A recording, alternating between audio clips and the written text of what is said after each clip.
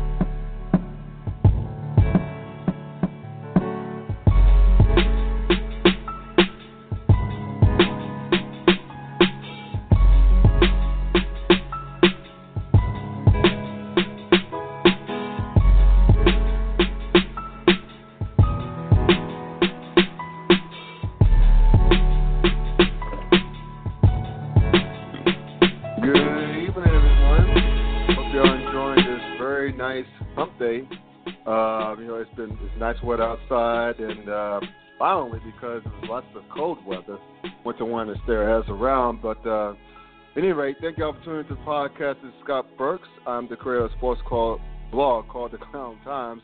That's Clown spelled with K. You can find me on the web at www.theclowntimes.net. And you'll be finding me on Facebook. Just do a search, whether on your laptop, desktop, smartphone, wherever.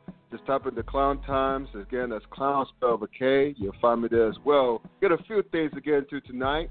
We got this crazy trade happen yesterday with one Rob Gronkowski being traded to the Tampa Bay Buccaneers. And we'll also go over the parts 1 and 2 of The Last Dance that was seen this past Sunday on ESPN and ESPN2, the clean version of ESPN2, for case those who were wondering, and they were Christians. And we'll be breaking down tomorrow's glorious 2020 NFL draft. The NFL is a gift that keeps on giving. First, the Gronk trade, and with the copious new jerseys being shown, we're going to get into that as well, because my partner, who y'all know very well, he is a graphics designer by trade. That's his day job. So, speaking of which, y'all know him from the Yard / HBCU Sports, who raps about all things HBCU Sports, as well as Sleazy Radio, with he and his crew every Tuesday night on Facebook Live. Wayne Nash is back in the saddle. D, what's happening? Man, graphic design, day job, night job, side job. Yeah. But man, to answer your question, I'm doing fantastic. Because, you know what? We'll get into it later on the podcast. You got more time to unleash on it, because I know you have some thoughts on the new threads that's proliferating around the NFL.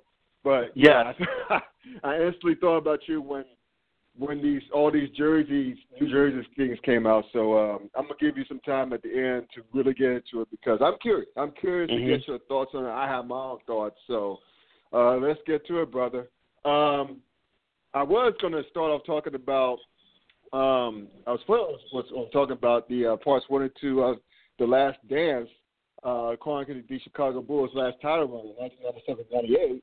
But a funny thing happened yesterday. Rob Gronkowski got traded to the to the Tampa Bay Buccaneers. I almost called it the Tampa Bay Patriots. For a 4th-round pick. And I think New England shipped a 7th rounder as well. I couldn't believe they didn't go to O.J. Howard, because it seems that O.J. Howard is on the outs with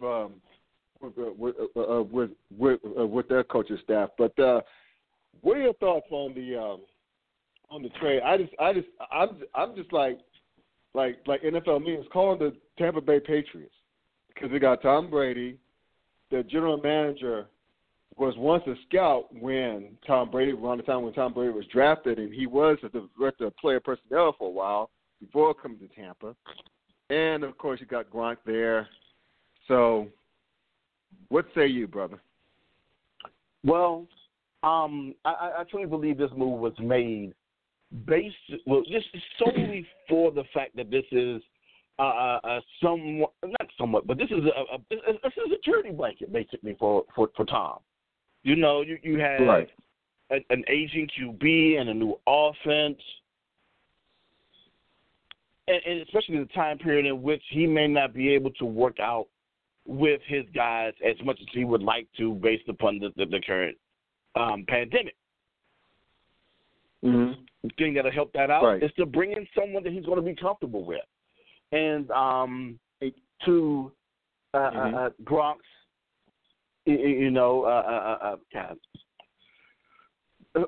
Gronk's benefit, he's been out for a year. Or it could be to his detriment, either or, right? Because, of course, on his way out, there were several complaints about him suffering several injuries.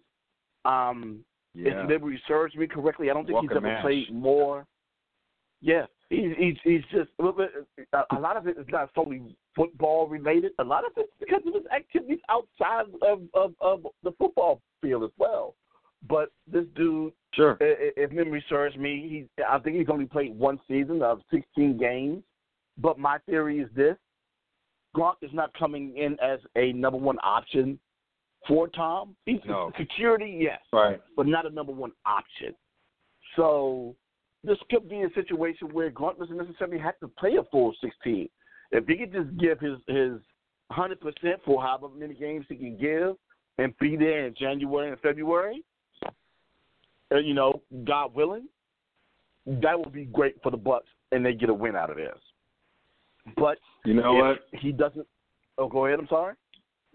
No. I was going to say, Skip Bayless mentioned something earlier today, which one of the few things I agree with him on. On Undisputed on Fox Sports 1, 9:30 to 12.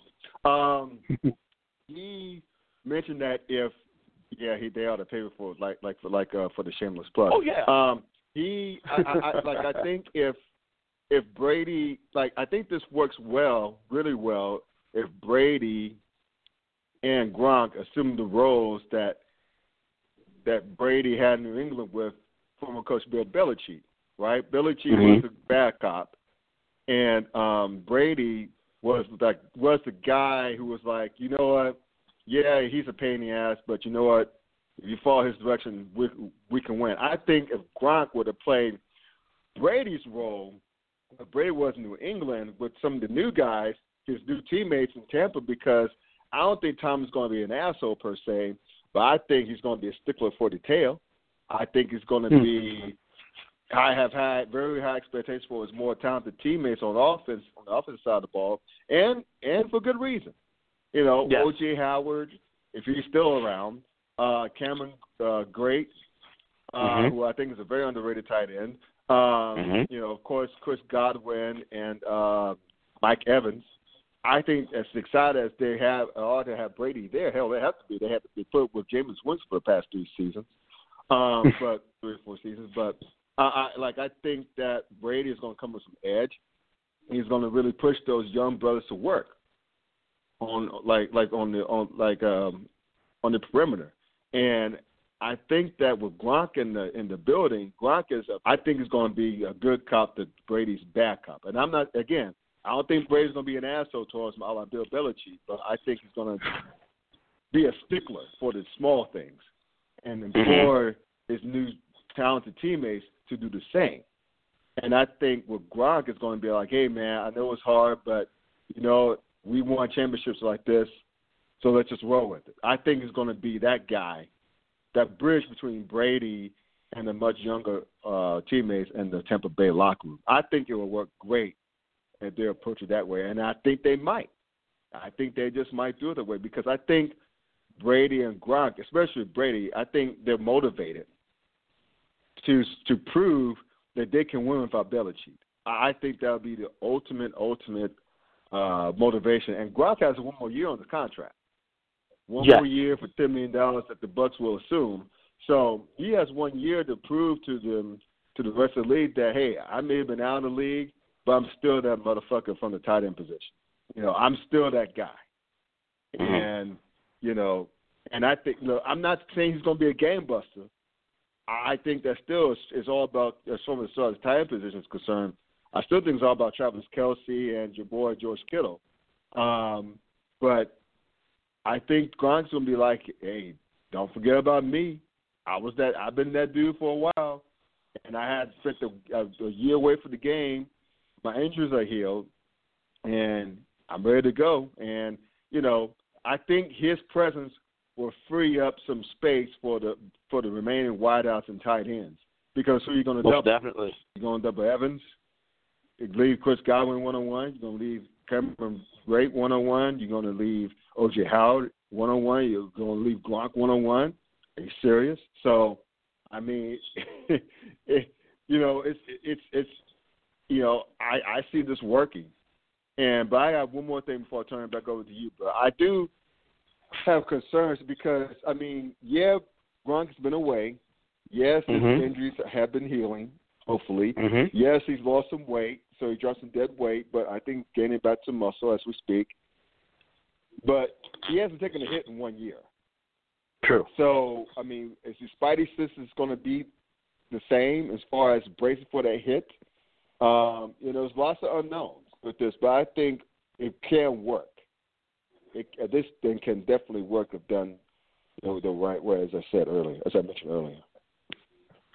I completely agree with you, and I know that makes for boring podcasting, where everyone's in agreement and we're in the kumbaya mode.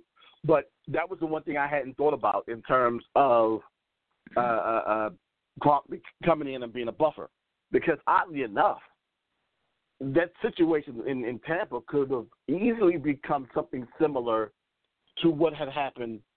God, I hate bringing up, teams that I'm a fan of, but it could have very easily become the same situation that happened here in D.C. with the Washington Wizards and one Michael Jordan, where he came in actually as one that came in from the front office, but he was still seen as, and still is by a lot of fans, as the greatest basketball player of all time. And now you're wide-eyed when you're playing along with him, but he's coming in with a certain amount of expectations where he wants you to play at a particular level. And if you're coming into the situation wide-eyed and you're not playing on what he hopes the level that he can play on, there's going to be friction.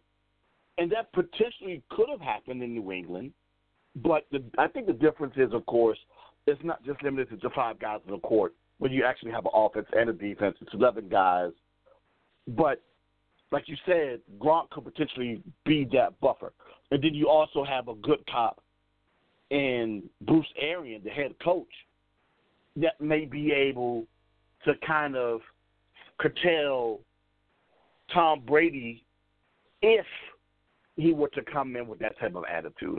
Yes, he wants to win, and yes, we've seen him have it out with the likes of Josh McDaniels and actually that was Belichick, but more so Josh on the sideline. And yes, it's a possibility that we'll see that happen in Tampa. The thing is, to what degree, and whether or not that'll be an issue that they have to go through all season, or Tom actually starts to adjust. So, yes, it's a lot of benefits to this. And all of the detriment, the biggest detriment would be that they would potentially have to lose a young talent at that tight end spot to have Gronk come in and play. Because if Gronk comes in, plays, and gets hurt, then you're down the talent at that tight end spot. Right. If they end up moving one of those talented guys, and that one guy who everyone is leaning on is O.J. Howard because of the amount of money that's on his books and the fact that he has 1 year remaining on his contract. So he financially becomes the odd man out in that situation. So if he's forced to go, then that's the hit that you take. But, if he comes in and is viable, it's going to be completely dangerous. And what it also does, it doesn't put a lot of stress on one Rodney Jenkins, the guy that the running back that people were questioning whether or not Tampa needs to get a backup. It's either Rodney Jenkins or Rodney Jones. I want to say that it's Jones now. Jones was actually carrying the tote for like 4.4 a carry last year. He only put up 750 yards rushing, but he was a back that was capable of catching the ball in the backfield, in limited time. Ronald Jones, he was actually able to catch the ball out of the backfield in limited time and put up at least 4.4 per carry. So he's a viable back, but chances are they'll probably end up drafting a guy late just in case they don't think he's capable of being the guy in the backfield for them. So, having another talent out there will free up that running game, man. It just makes that offense that much more dangerous. But the key is, to me, going to be the health of Gronk and the arm of Tom. If last year was just an anomaly and we get the Tom of old, this year is just a sign of things to come, then it's something that you may be concerned about, even though they have a lot of talent around him. Just because you got talent, if the QB can't get the ball to him, it ain't no good. Right. And so here's the thing, though. I think this can work. I think the Tampa Bay, you're going to see some quote unquote long-time Tampa Bay Buccaneers fans come out of the woodwork again. Oh yeah, the last Super Bowl season. You're going to see them all come out. I think you'll have more Brady fans, because in this era of fantasy football, more folks are fans of players than our teams anyway. So I think you'll have the same people who were rocking with New England, who wore those 12 jerseys, swap them out for a bread and pewter jersey, so jersey. So it's cool there. But think about this, man. Think about how hellified the NFC South is going to be this year. You got New Orleans. People forgot about New Orleans. They still have Drew Brees, albeit a year-to-year basis. Drew Brees. This might be his last season. With Alvin Kamara and that offense, you got Matt Ryan still in Atlanta, underachieving asses, but he still got a talented quarterback and on offense to go with them. And you got a rebuilding project in Carolina, but I really like Terry Bridgewater, and I love the fact that they took care of Christian McCaffrey. They got to find some people on defense. But look how stacked that division is. I mean, wow. I mean, you got all four teams in that division have participated in the Super Bowl.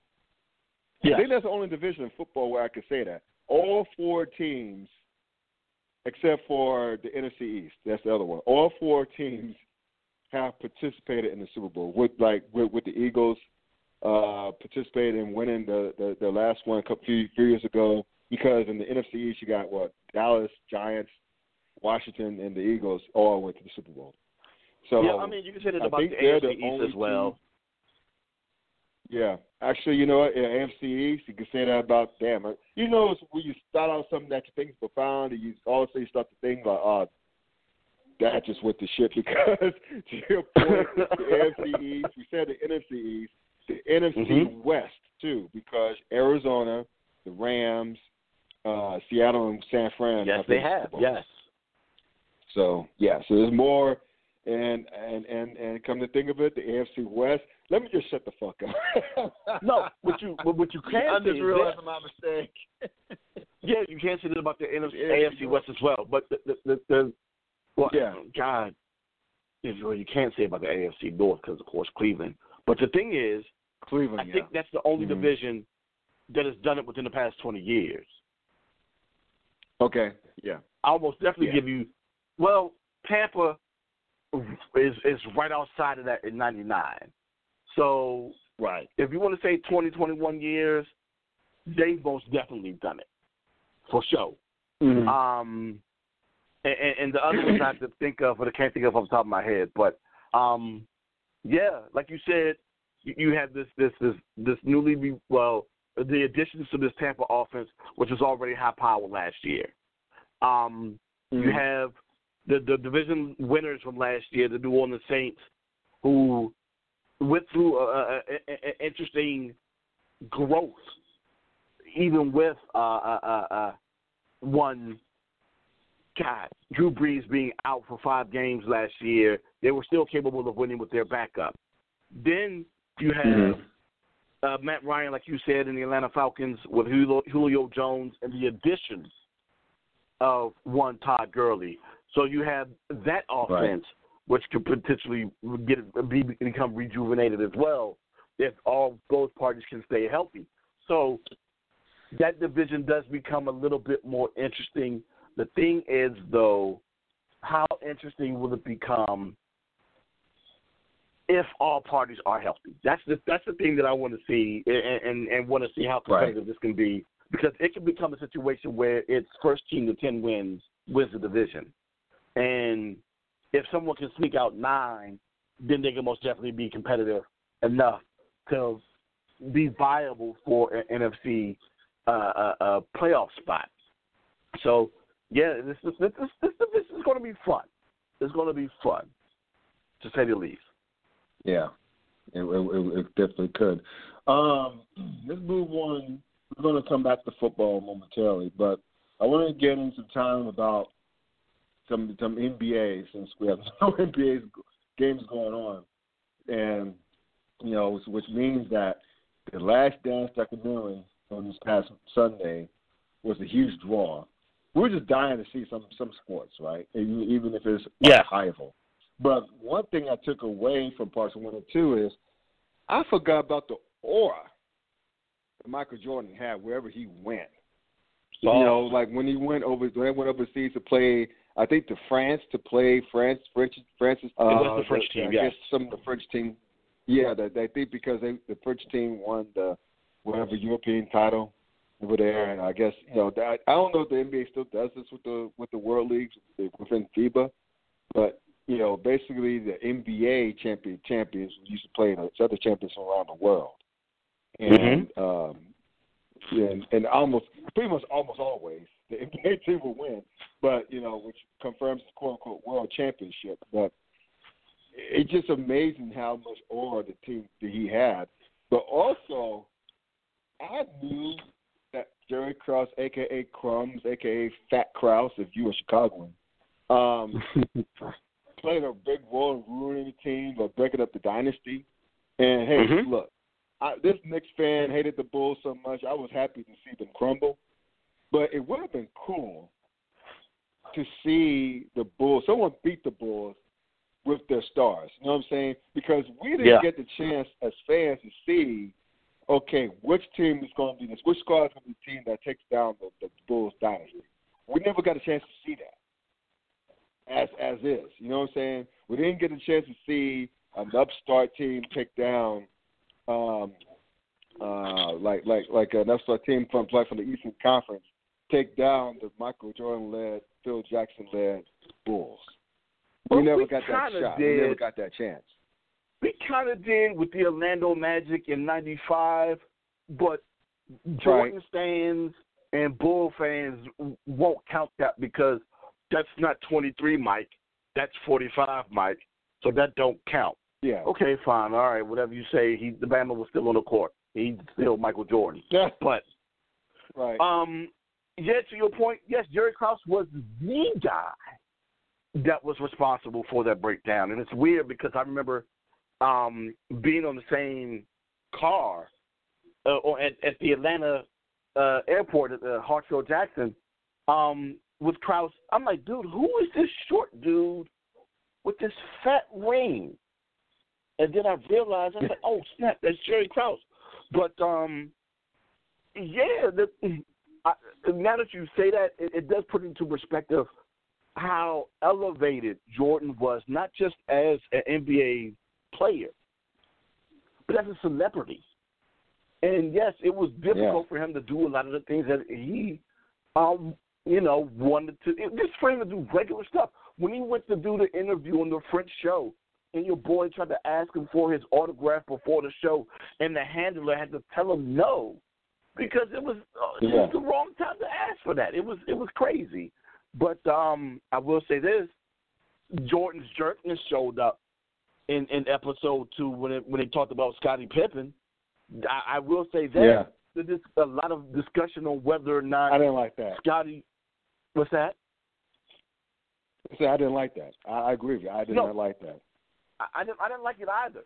I understood why Mike was upset because, of course, Mike wanted to win. But, dude, I understand this is a game, but this is also a business. And for you to be standing up on the table for him to come and play, why weren't you standing on the table to help him get a raise? In order for him to get that raise, he had to leave Chicago and go to, where did he go to before? Did he go to Houston? I think he went to Houston. I remember he did go to Houston. He had to get his dough in Houston. Oh, yeah. So if you were really, really rooting for Scotty, you'd have been rooting for him to get that check. But no, you was more concerned about him coming out there playing and them not making it difficult for you. And I found it hilarious. Yes, I saw a meme because, of course, all the Jordan memes and all the Jordan stands came out Sunday. And you saw all the greatness of Jordan memes and stuff, and one of them was, Jordan has never lost. Well, a Chicago Bulls team with Michael Jordan on the roster has never lost more than 2 games back-to-back. Yes. But they sure was on that 4-game losing streak on the road in the beginning of the season. They was playing 500 ball. But and that's for all those that try to think that Mike did it by himself. No, you got to remember, the Chicago Bulls won over 50 games with Scottie Pippen in the year prior to Mike coming back in 95. Yep. So, and Jordan to tell you himself that it wasn't just him. Yes. Mm-hmm. Yes. And, and Mike could tell you that he would have never won the title without Scottie, but this is not about putting down Mike. This is about everyone coming together and enjoying the NBA and watching a very interesting documentary about that Bulls team. So, yeah, I'm waiting to see what else comes out. All of the additional footage that they're showing behind the scenes. That's the other thing that makes Mike a jerk. Yes, excuse me. I understand Jerry Krause was responsible for the breakup of the organization. But to berate him constantly about his height and his weight for the entire season, probably more than that, man. They hated that man. They really hated him. And for good reason, by the way. Yeah, but I'm like, God, he was a little Napoleon. He had a little Napoleon complex. He was a little fat ass, was a smart ass to boot, but they just openly disrespected that dude. Openly disrespected the general manager of the team. Openly. Yeah. My God. But, it makes for interesting TV. And I sure will be there to watch come next week to watch parts 3 and 4. But, when the conversations come up about Mike, if anyone ever – and that's the thing I've been finding funny. Every time I've disputed a Jordan or a Bulls championship the commentary, the first thing everyone leans on, where he's better than LeBron, I never put up LeBron. The conversation's not about LeBron. But, the whole thing about winning and losing, to go to 9 consecutive NBA finals, only 2 people only 2 organizations, one organization and one player I can think of has ever done that. Actually, no. Right. The Celtics never did that. The Celtics never went to 9 straight. They won 11 titles, but there was that one gap year. But, my God, man. You get berated more for becoming number 2 than getting knocked out in the semis, like Mike used to from 94 to 1990. And then again in 95. So, my God, man. It is what it is.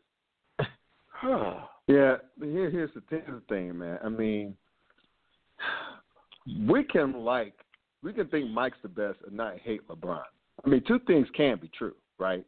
I mean, liking one player should not mean hating another player. It just gets me. They have these TV shows, Skip Bayless, who likes to hate on LeBron just because you like Michael, and vice versa with Nick Wright. Loving LeBron, hating on Michael. Just appreciate the stars for the legends for who they were and are.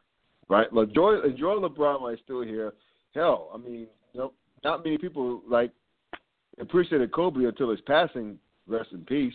So just enjoy it while it lasts. Just enjoy it while you have it, because either way, you won't see these legends again or anything like those legends again. No. Trust me. You're not going to see them again. Just enjoy it for while you have it. I'm intrigued of what goes at least more from Phil Jackson's point of view in the upcoming parts. I hope that they explore more about what was going on with him and Rodman as well, Dennis Rodman as well. So again, it's stuff that we both remember because we're both dudes of a certain age. So we both remember witnessing the run, but we weren't privy, like most other fans, of what happened behind the scenes.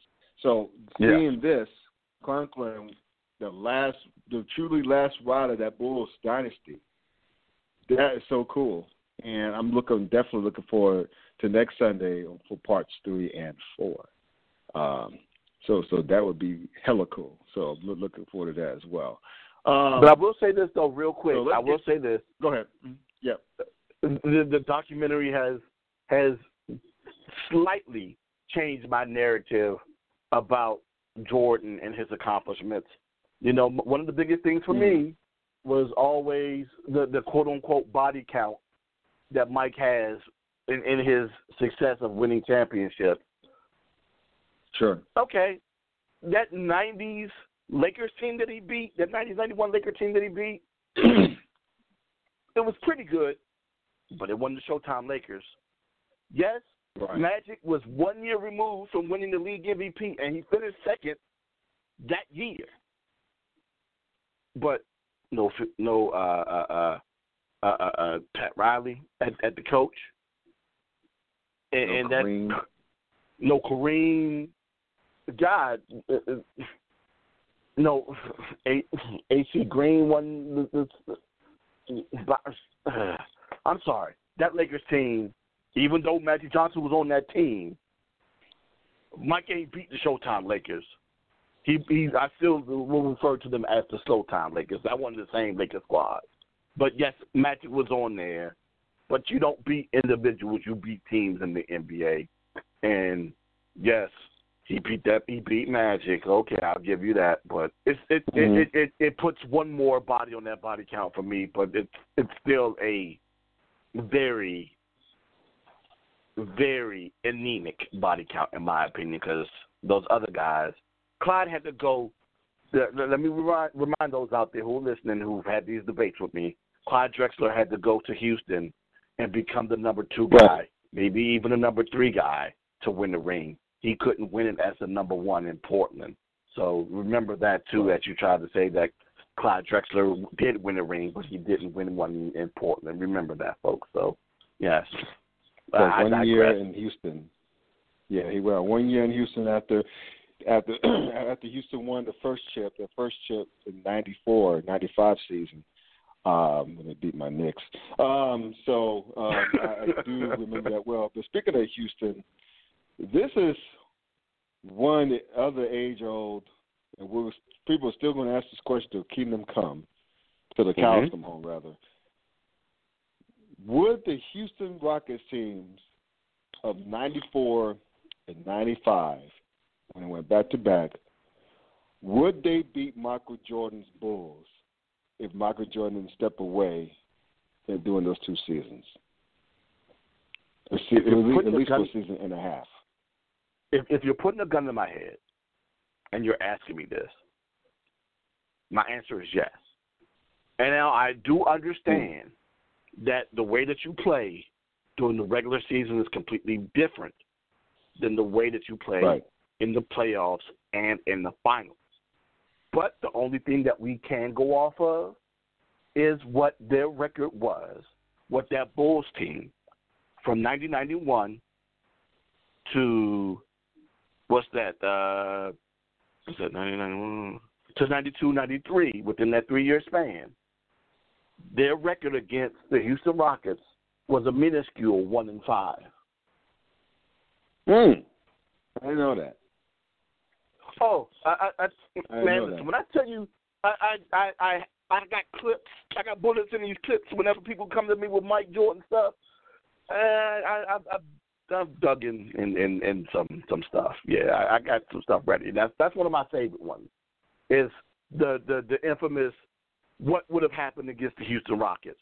I still believe, matter of fact, I would have loved to have seen that 93-94 Rockets team play against that Bulls squad. Not the one after when they brought in Clyde Drexler, but the one where they had Robert Horry and what's your boy's name? Vernon Maxwell and Mario Elie, Hakeem Olajuwon, and those guys. Yeah. Yes, when you had that younger squad and a rookie in Sam Cassell and also Kenny Smith, having that younger version of that squad before they ended up breaking up that team a year later just to bring in Clyde, and then a year after that to bring in Chuck. I would have loved to have seen that team play against the Bulls because they would have stretched the floor with the three-point shooters and Cassell. They had a bunch of snipers. Yeah. They had a lot of snipers. And Cassell, Elie, Maxwell, Horry at 6'10" that can shoot the ball. And then you spreading the floor and you leaving Hakeem Olajuwon down low? That Hakeem Olajuwon with whatever centers you're putting down there with him, and which you won't foul them and send them to the line, he's making at least 70-80% of those free throws. So you can't do that. Right. And you ain't got nobody to match up with him. Man, I would have loved to have seen it. And prime Hakeem in his prime, he was quick. Oh, not only the 7 foot, but he was quick. He was quick. Would have loved to have seen it. He was quick. But yeah, like I said, that's the only quick. That's the measuring stick that we have is the fact that they were 1-5 against that Rocket squad, and that was before the addition of Sam Cassell and Robert Horry. So that was before then. So put that into consideration too when you're thinking about that. Matter of fact, I think they may have swept them the year that they drafted Horry and Cassell in that same draft. But hey. What you gonna do? What you want to send Horace Grant to chase around Robert Horry?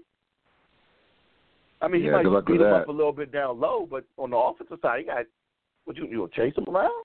Okay, let's see how that works out. Okay, right. Or you gonna put Horace Grant on a king? Okay, we'll see. But yeah. I mean, the thing is, if you think about it, okay, first of all, the Bulls had no big man to contest with Hakeem, number one. Number one. So let's get that out of the way. I'm just thinking about those snipers on the perimeter, and I'm not going to spend too much time on this, but I just, like to think about shit. You like tend to get out in the open. Yeah. But with Mario Elie, Mad Max, who plays with defense as well, tough guys on the perimeter. Robert Horry, Big Shot Bob. The Bulls, as good as they were defensively, they couldn't clog the lane to stop Hakeem. They had to guard the perimeters. Yeah. They had to guard the perimeter. And then if they did that, Kareem would have them for lunch. Get the big man in foul trouble. And if Horace Grant were to go down low and try to post him, or try to guard him, got him in the foul trouble, dude was just too quick. It was just too quick. And, I just think that, I would say this, though. I would say this. An interesting strategy for the Bulls, now come to think of it, would have been to let Hakeem get his and just take the snipers out of it. Now, I don't know how effective that would be on the long term, but, that way you would have, say, for example, if Hakeem would not get his offensive bullet, who else would have helped on the offensive glass for Houston if they're on the perimeter? So it would have been interesting to see, but I think it would have been a great series. Both. Oh, most definitely. They would have gone 7. I think that Houston would have more of an advantage in the second year because they had Clyde.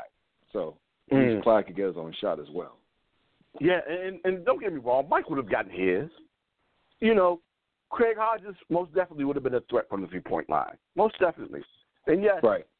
Horace Grant would have given you a double-double, or at least a strong 17 and 8. Yes. But my God, having to stop that squad. That was a tough squad. People forget how tough that squad was. They really forget how tough that squad was. They were hella tough.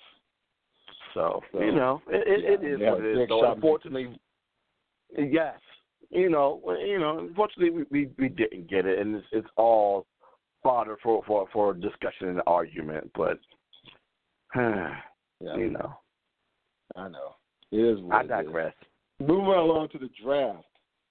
Let me ask you this, because I think we all know that Joe Burrow is going to go number 1 to Cincinnati, right? But let me ask you, suppose we were living in an alternate universe, meaning that the owner, the Bengals, Mike Brown, was not such a damn cheapskate. He would actually hire a general manager with a respectable scouting department. So suppose you were that general manager, right, in this parallel universe, alternate universe. If the Miami Dolphins would have come to you, because word on the street is Miami really, really, really loves Jim Burrow, but they know they'll take a haul for them to get that number 1 pick.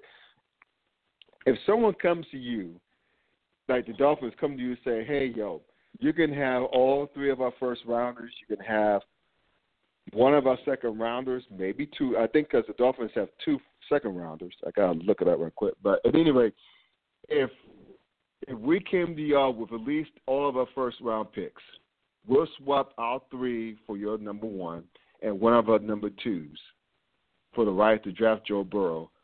Would you pull the trigger if you're the Cincinnati general manager? Whew.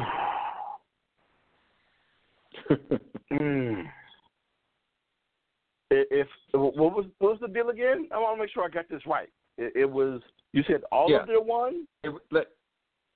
So basically, let's just say basically if you're the general manager of the Bengals, and if the Dolphins came to you on draft day or before draft day, because a lot of shit happens behind the scenes beforehand. Yeah. And then calls you, the general manager calls you and say, hey, yo, we would like for your top overall pick for the right to draft Burrow, we would like to send you all 3 of our first round picks, the 5th overall, the 18th overall, and the 26th overall pick, as well as 1 of our second round picks, the 56th overall pick that they had last year in the draft they traded with the Saints. 4 of those top 2, 4 of our top 5 picks within the first 2 rounds for the right to acquire the number 1 overall pick from you. Would you do it? Yes. Yes. Most people that would. Haul exactly.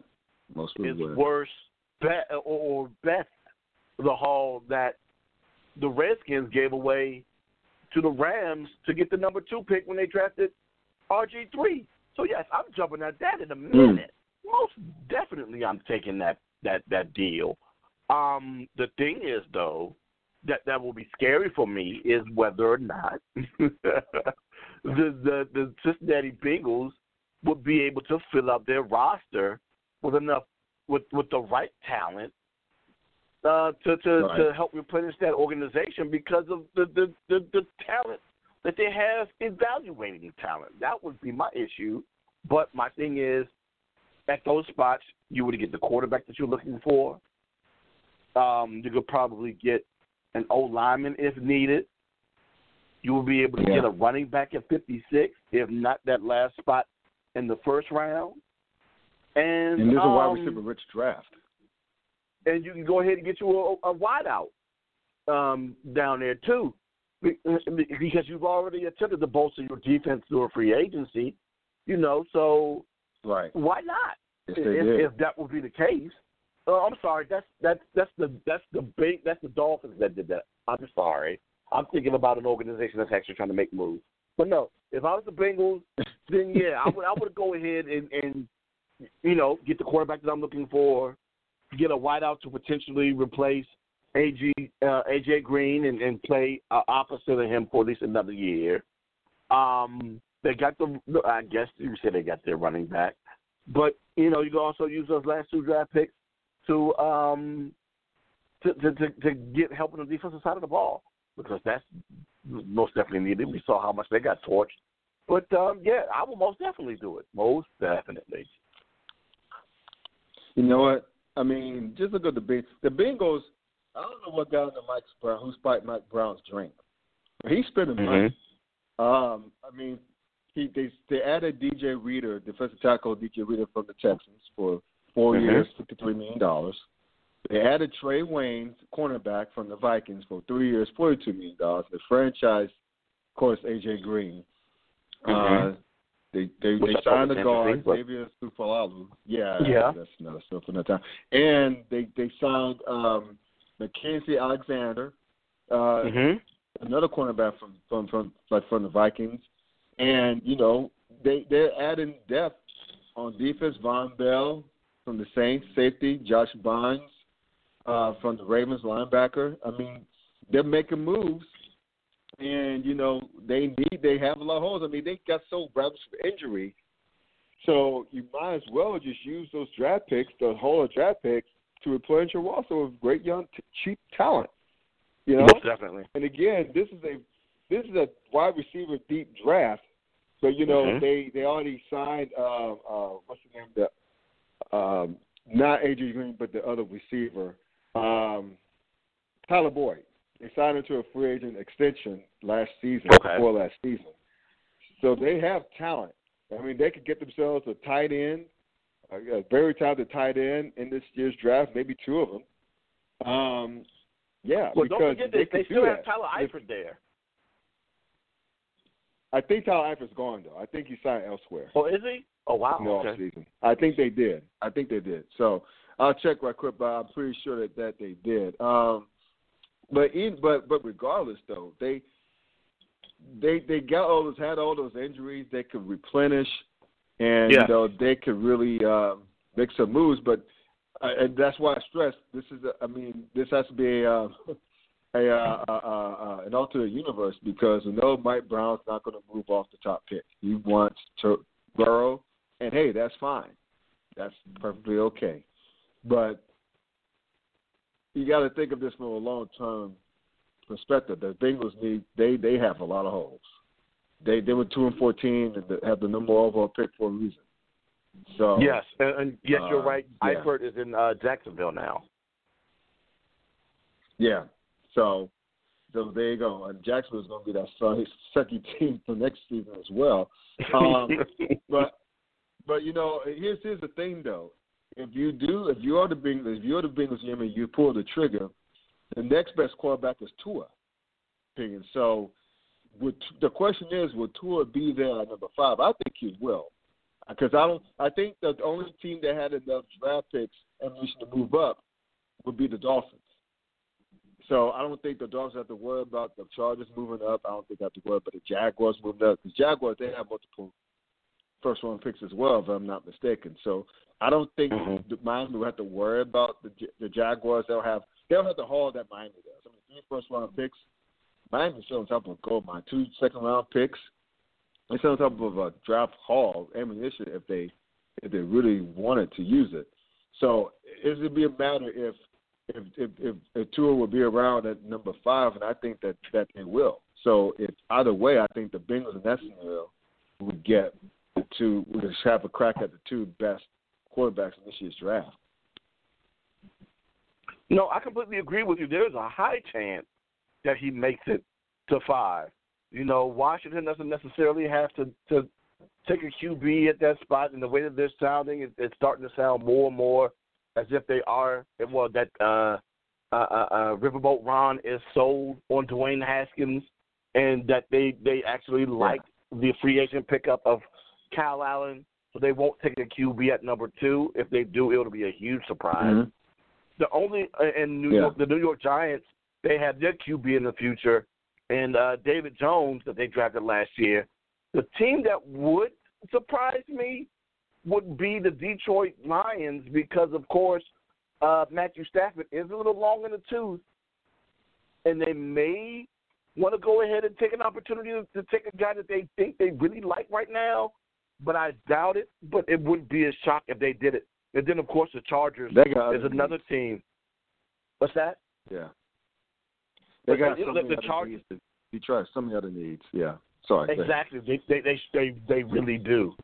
But the Chargers could be in the market for a QB. Carolina, they may be in the market for another QB. I don't know if they necessarily reach at 7, but it depends upon who's there. If Tua is available, do they reach for Tua to go ahead and be the successor for Teddy Bridgewater? Who knows? And then I think for the QBs in the top 10 spot, because after that you have Arizona, who got their guy, and Kyler, Jacksonville, who got their guy, the Browns, who have their guy, Jets got their guy, Raiders, unless the Raiders really want to reach, but they got more spots they got to fill too. The Niners got their guy. They have to do it. Yeah, exactly. They don't have to to do it. Yeah, see, that's the thing. The only team I would be concerned about moving up, if I were the Dolphins, or the Bengals, and that's the dream scenario, they move down to 5. Jacksonville, because they have the 9th and 20th overall picks. They do. So if they have the ammo, they're the only team that have the serious ammo to jump up into the top 5 to draft Tua if they really, really like him. But the thing is, I don't know. They have 2 number 1 picks. I don't know if they have any multiple second-round picks, but I know they have the 9th and the 20th overall pick. Jacksonville does. But so basically, I say all that to say if you're out of Cincinnati or Miami with the 5th overall pick, chances are you don't have to do anything. Tua's going to fall right to you. Yeah.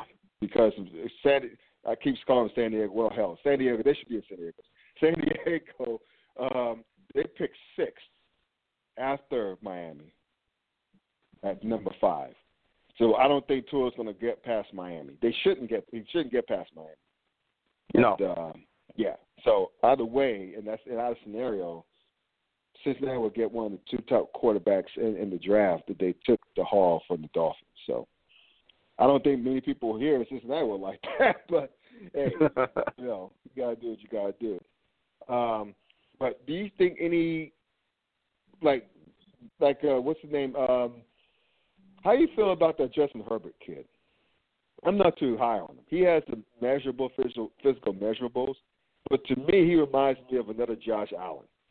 Dude with all the measurables in the world, didn't really do all that well in college, even though Herbert's last year he took his team to a Rose Bowl, but still, I mean, it wasn't all that accurate, and he was talented, he was decent, but it doesn't scream. I mean, to me, that's a huge drop off after Burrow and Tua in this year's draft, so as quarterbacks go. And that's the funny thing, because they've been talking up Herbert as if there's a possibility that he may be able to leapfrog over Tua in the draft. No. The thing is, I haven't necessarily seen enough of him to say whether or not he can or can't. The thing that is to his benefit, of course, is Tua's injury history. Now, whether or not you want to go ahead and gamble on it, because they say, of course, that he is healthy. The thing is, though, if he is capable of playing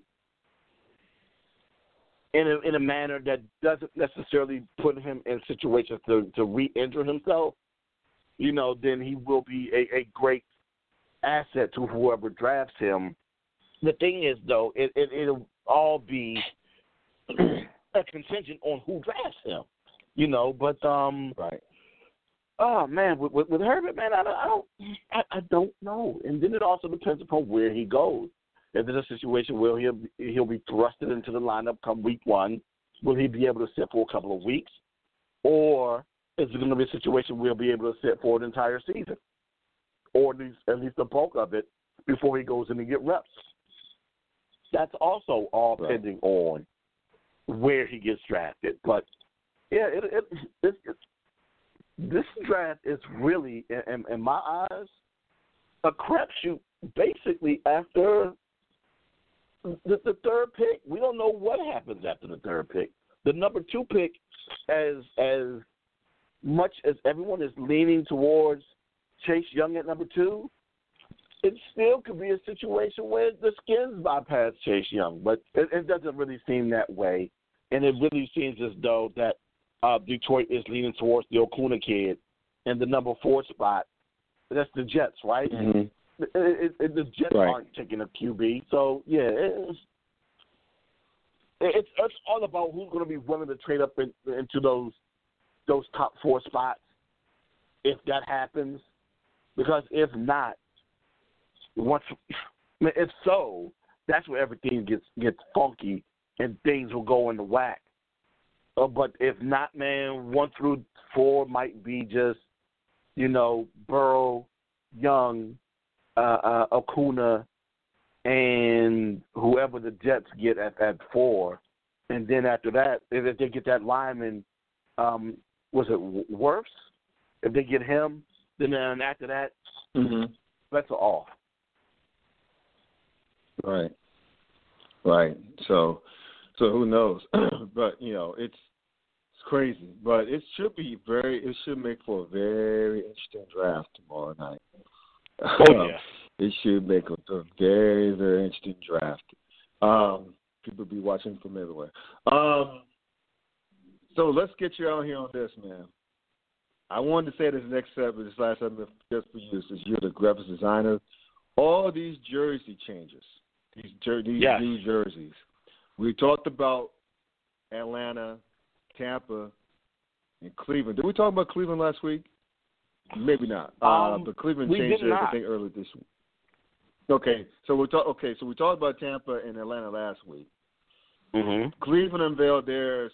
It's not really new jerseys. I mean, they're the same fucking jerseys. Essentially, Actually, they're not. It's just that from early in the 90s, that was the jerseys they wore in the 90s. It's that skinny ass strip, the same shitty ass helmets. But you know what? That's it. I'm such a fan of simplicity when it comes to design, and I love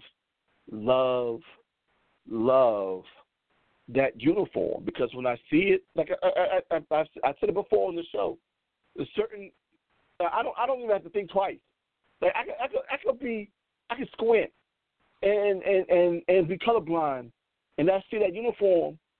It's either going to be them or Penn State, but I know it's going to be one of them too. And it's just certain uniforms in football that are just iconic. When you see them, you know it's them. And it's always going to be them. Cleveland does that. Penn State does that. Notre Dame does that when they're not doing nothing weird. Syracuse used to do that. Syracuse is like that. Carolina kind of falls into that boat until they do that Izod pattern, and that kind of throws me off. I mean, I get why they do it, but it is what it is. Alabama is like that. The Raiders are like that. So it's just certain teams, man. When I see it, and I respect it and I like it. And when they went ahead and added the whole Browns on the side of the leg and Cleveland on the chest, I thought, and the drop shuttle number, I wasn't necessarily a fan. But coming back to this version, it got goofy, yeah. I don't have a problem with this version. The thing is, it ain't new. We've seen it before. Yes, we've seen it before. But there are a lot of people who are like, what's the change? I'm like, no, there is a change from the last craziness that they were doing. And it's back to what they were doing, which I like. But, I like the Browns going back to what they were doing. The Patriots, I don't know what they say it's revisiting something that they've done. And it's like kind of like late, right before, right in the. It's kind of like that early period of them going to the Super Bowl in the 90s. It's kind of revisiting that a little bit. I'm not necessarily a fan. I'm not necessarily getting excited about it. I'm not doing backflips. I'm not crazy about it. It is what it is. But they just don't love those colorless jerseys. Which one for the Patriots? Patriots. Yeah, that's why. Yeah, they fell in love with all those. Navy, right? Those are going to be the main ones. Those are going to be the main ones for the home team. Like those all blues, the pants and the tops with the skinny ass stripes. Yeah, that's going to be the main home jerseys going forward. And the road jersey is going to be an integration of that. Yeah, I'm not, excited about it. It is what it is. But how about the Chargers? Actually, I love the Chargers. The Chargers. I love the Chargers. Man. I love those Chargers jerseys, though. I love those, man. Somebody must have called Nice and Smooth, the rap group, up when they were designing this up, because this is how they take the old to the new to the old, yes, the old to the new. I want you to go ahead and do your research if you don't know nothing about that, because it's a perfect combination of that old look from all of the color schemes, including the navy, because they also have an all-navy color rush version along with the powder blue as well, the lightning bolt with the number on the side of the helmet, so it has that vintage feel, but it also has a contemporary. It has that vintage look with a contemporary feel, which I thoroughly enjoy. So I'm going to be interested in seeing how that actually looks on players. But as of right now, man, I'm in love with it. And I know I came on the show before and I blasted Atlanta in their unis. I mean, we both did, actually. Mm-hmm. Yes, it does look like the longest yard uniforms. Yes, ha. Still funny. But I got a little bit more appreciation for it, but I'm still not a fan of the numbers on those unis. But yeah, this is the fact that there's a lot of new uniforms that have been brought out this off season with the Patriots, the Bucs, the Chargers, the Browns, the Falcons. I almost want to say that there was one more team that has a new uniform change as well. I just can't think of who it is off the top of my head. The Rams haven't announced it yet. The Rams haven't announced theirs yet, but it's going to happen either tomorrow night or Friday after the first round. But check this out. On some website, I forgot what the hell the website is, people speculate that let me do a Google search because I talked to you about it. They're speculating that there's a leak for the Rams new jerseys. Basically, how it's going to be is there's talk that they're going to see like a uniform color, a dominant home uniform color that we hadn't seen before, and they hadn't seen in years, several years, like going back to the 50s, and that's the gold uniform. There's a possibility that their uniforms have a gold home jersey, and as their main uniforms, and I'm trying to look to see. Okay, I see it here. I'm trying to get the website. Where is it? Shoot. Okay, I'm trying to pull it up here. And this is rumored to be the uniform, and I think it's on the RamsWire.usatoday.com, and it's a fan art, but it's basically saying that it's from Behance, Behance. Yeah. And that's what they think that they're going to pay homage. The gold uniform be paid homage to 1938 Cleveland Rams. Interesting. Just going back to their tradition because when they open up this new stadium, they want to be all traditional. Similar to the Chargers, want to be very traditional, like in their look. Which, I mean, the Chargers just did it right. They did this. So I love the Chargers uniforms. But at any rate, so you go to just do a Google search for Rams, New Jerseys, and Behance. You'll see it. And that gold uniform. The gold uniform doesn't look half bad. I mean, it looks old school, but it doesn't look all that bad. But if you have your co-tenant in the Chargers, who just knocked it out the park with their jerseys, it's going to be a tough effort for the Rams to follow. But I completely forgot the coach. That's the other team that revised their uniform. The coach, yeah. And their secondary logo. Yeah. What they did was they changed the numbers. And the numbers, with me, the numbers are equally as important as the uniform and color usage. It's very reminiscent to the old Cowboys number style that they use. And actually, the Colts used to use it back in the 60s as well. So it's very much so paying homage to the old Baltimore Colts, which is something I can respect. But, yeah, it's going to be very intriguing to see what the Rams do because, remember, there's that huge kerfuffle with the logo that they were going to use, and then, of course, the fact that they tried to steal the logo for the Winston State Rams, but that's another situation, and I digress. Where they released the logo and then decided to be like, nah, we're not going to use it. So I'm trying to figure out which logo are they going to stick to along with the new uniform that they're going to unveil whenever they release it. Right. So we'll see about that. So sure, as soon as the Rams logo comes out Thursday or Friday, tomorrow or Friday, I'm sure you're going to have some thoughts. I'm going to have some thoughts. So, until I mean, we got a lot to talk about next week, though, either way. So between that and the draft, the documentary parts 3 and 4. So yes, keep it light, man. Stay safe and from the Rona as always. As much as I can, man. You know, it's gonna be a busy weekend for me watching these HBCU guys to see where they get drafted and where they end up going as undrafted free agents. So this is going to be very interesting. Yeah.